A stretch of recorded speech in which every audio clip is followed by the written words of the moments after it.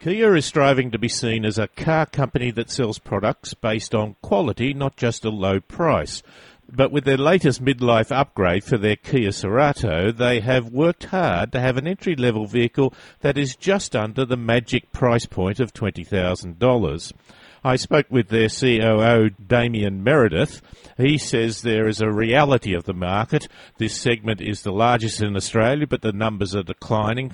And so far, this year, the whole segment is down 5.3%. It's super competitive. And while the quality of the cars, then their looks and the range of features are all important, it's still strongly price-driven. Kia predicts that 60% of their sales of the new Cerato will be the base model. Now, the Cerato is in what I would call the small-medium class and competes with a range of some of the best-known cars in Australia. The top-selling Corolla, the Mazda 3, the Hyundai i30, the VW Golf and Holden Cruise, and in sixth place, the Kia Cerato. The Cerato is Kia's best-selling model. Now, motoring journalist Alan Zervis and I went on the launch of the new Cerato, and he joins me on the line to discuss the vehicle. Alan, thanks very much for your time. You're welcome, David. My pleasure. It's a midlife makeover, but it's more than just a new grille and taillights, isn't it? It is. They've put a new engine in it, or should I say they've selected a different engine from their range. They've gone from a multi-point engine from a direct injection, which some would see as going downstream a bit. I guess price is a driving factor. I didn't ask that of them. We definitely asked the question, but I'm not quite sure I understood the answer. I would say yes, it's price. That's not to say that it's a bad engine, 7.1 litres per 100. Same in the manual as the automatic. We'll talk about gearboxes in a little while. So it's not as if it's particularly bad. It's just that it seems as though it's not the most advanced technology. But again, let me say that I don't think that's a particular thing. The Koreans are strong in this market. Hyundai gives a different name to its sedan, the Elantra, and the hatchback, the i30. If you combine the two, they'd have the best-selling car in the market. And now Kia, it's sixth with the Cerato. They reckon they'll take fifth place from Holden Cruise. It was 11th place not that many years ago, so it's really been doing well for Kia, hasn't it? It has.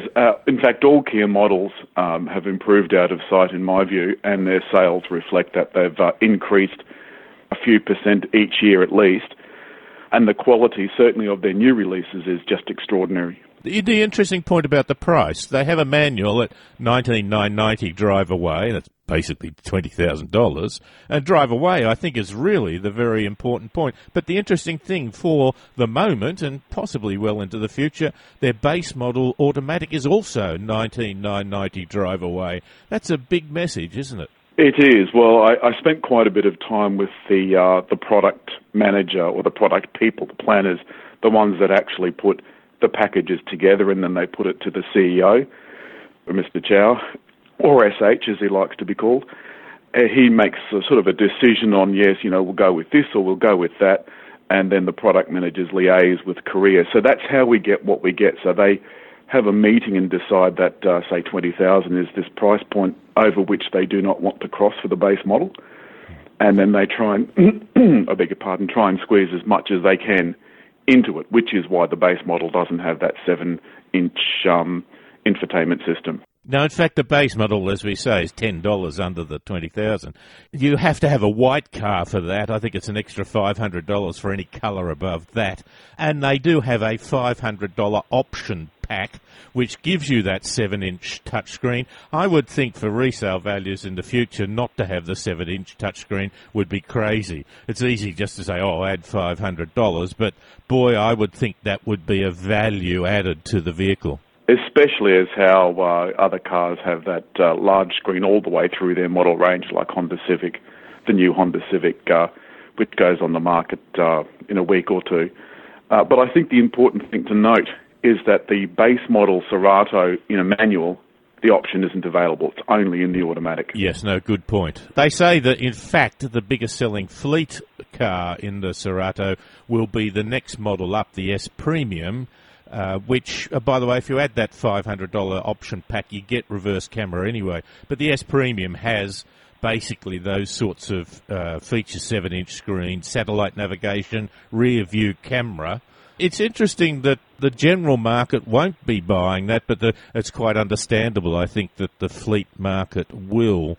What do you think of some of the other options? That certainly starts to push up the price. It does, and I think the top price of around $32,000 on the road is probably a little bit pricey. I've driven the Corolla, for example. The top Corolla is, from memory, around that price, maybe even a little bit more. It has the keyless door entry and start and the blind spot monitoring and so forth. One thing that just about every auto manufacturer has said to me over the last 4 or 5 years is that buyers will not pay for safety. They won't pay for safety features. So if they're not included, they won't pay for them as an option. The top-of-the-range ones get lane departure warning, forward collision warning. It doesn't put the brakes on, as I understand it. It just says, hey, you might hit something. It's got a number of nice features like 8-way power driver seat adjustment. But the seats in the front for the driver is both heated and ventilated. And for the front seat passenger, it's heated. You get paddle shifts and Alloy Sports pedals. I think, that doesn't mean too much for me. Dual zone climate control. Those are the sorts of things that you think might be nice. But as I say, or as you say, it pushes it up to into the low 30s. And adds to the weight too, of course. Every electric motor adds however much, half a kilo or a kilo or whatever it is. But also I've driven many a car with cooled seating, and maybe even in Australia, we're just not hot enough for it, but I find that I never use it very much. The other weighty thing the top-of-the-range SLI adds is a sunroof. They talk that they've done even further work on making the handling suitable for Australian conditions. Did you enjoy the drive of the vehicle? I did. I think the steering is still not perhaps quite as good as some of their other models. They're not as good as my favourite Kia, of course, which is the Sportage, or the Cerato, which I think has very nice steering. I think the ride is very, very good. The suspension man, Kia suspension man, Graham Gamble, put a considerable amount of work into it, and I think it's paid off. They have a whole pile of things to do with spring rates, and it makes the car, it's not the super handling performer that perhaps the Golf might be. I'm not sure that many people they're selling it to are going to pick such a great difference. It does have a driver involvement greater driver involvement with the new Drive Mode Select. Again, a bit of technology which I think people might think is nice, but reality is they'll select one form of level of suspension and leave it at that, won't they? All of those mode selection systems in just about all the brands zero again once you turn the car off. So you've got to then go and select whatever mode you prefer every time you start the car, and I think people won't be bothered. The manual gearbox, given that at the base model, it's only available in the base model, and it's the same price at the moment of the automatic at a drive-away price of $19,990, do you think there could be much of a market for it? It seems manuals are pretty well on the way out. Well, Ed, that's exactly right. Considering of the total number of Kias sold, only 20% of the base model are manual. Of the Cerato sold, only 20% of the base manuals. I think it's probably a gearbox that Australians just could do without altogether. You and I like it, but the average buyer doesn't. Well, I did an interview on it the other day, not the Cerato, but on manuals. And I mentioned it's a little bit like vinyl records. There are those who love it and stick to it, even though it's less than convenient and may have certain sound qualities. But the reality is a number of people rang in and said, I love a manual, I always want a manual, I hate the fact that I can't buy some cars with it. Well, given that, of course, and this one has the top-of-the-range paddles, I mean, you can control the automatic gearbox selecting which gear you want if you get that level. Sure. Well, you can do that with a normal automatic gearbox anyway. Nearly just about all of them have some kind of manual mode, whether you have to use the paddles or in forward the Focus has a little up and down knob on the gear stick, or you can just push the gear lever in manual forward or backwards. I don't think that's the issue. I think the issue is the speed at which the gearbox changes levels, up or down, changes gears. If you have a what I call a sludgy gearbox, so one that takes its time about changing. It really ruins the experience for me. I think perhaps the manual gearbox is also just that wonderful link to something mechanical, that you don't just press a button or pull a paddle to change the gear. You actually have to physically move something a reasonable distance, perhaps. That's right. Well, the only automatic, and I say automatic, but it was actually a double clutch manual gearbox, the only automatic I've ever really liked was the one that was in the last Mitsubishi Evo, the Evo 10. That was just divine. They're a lovely car. Shame that they're not going to be making them. Well, and of course the manual gearbox in that car was only a 5-speed, so the 6-speed double clutch auto was probably preferable for that reason too.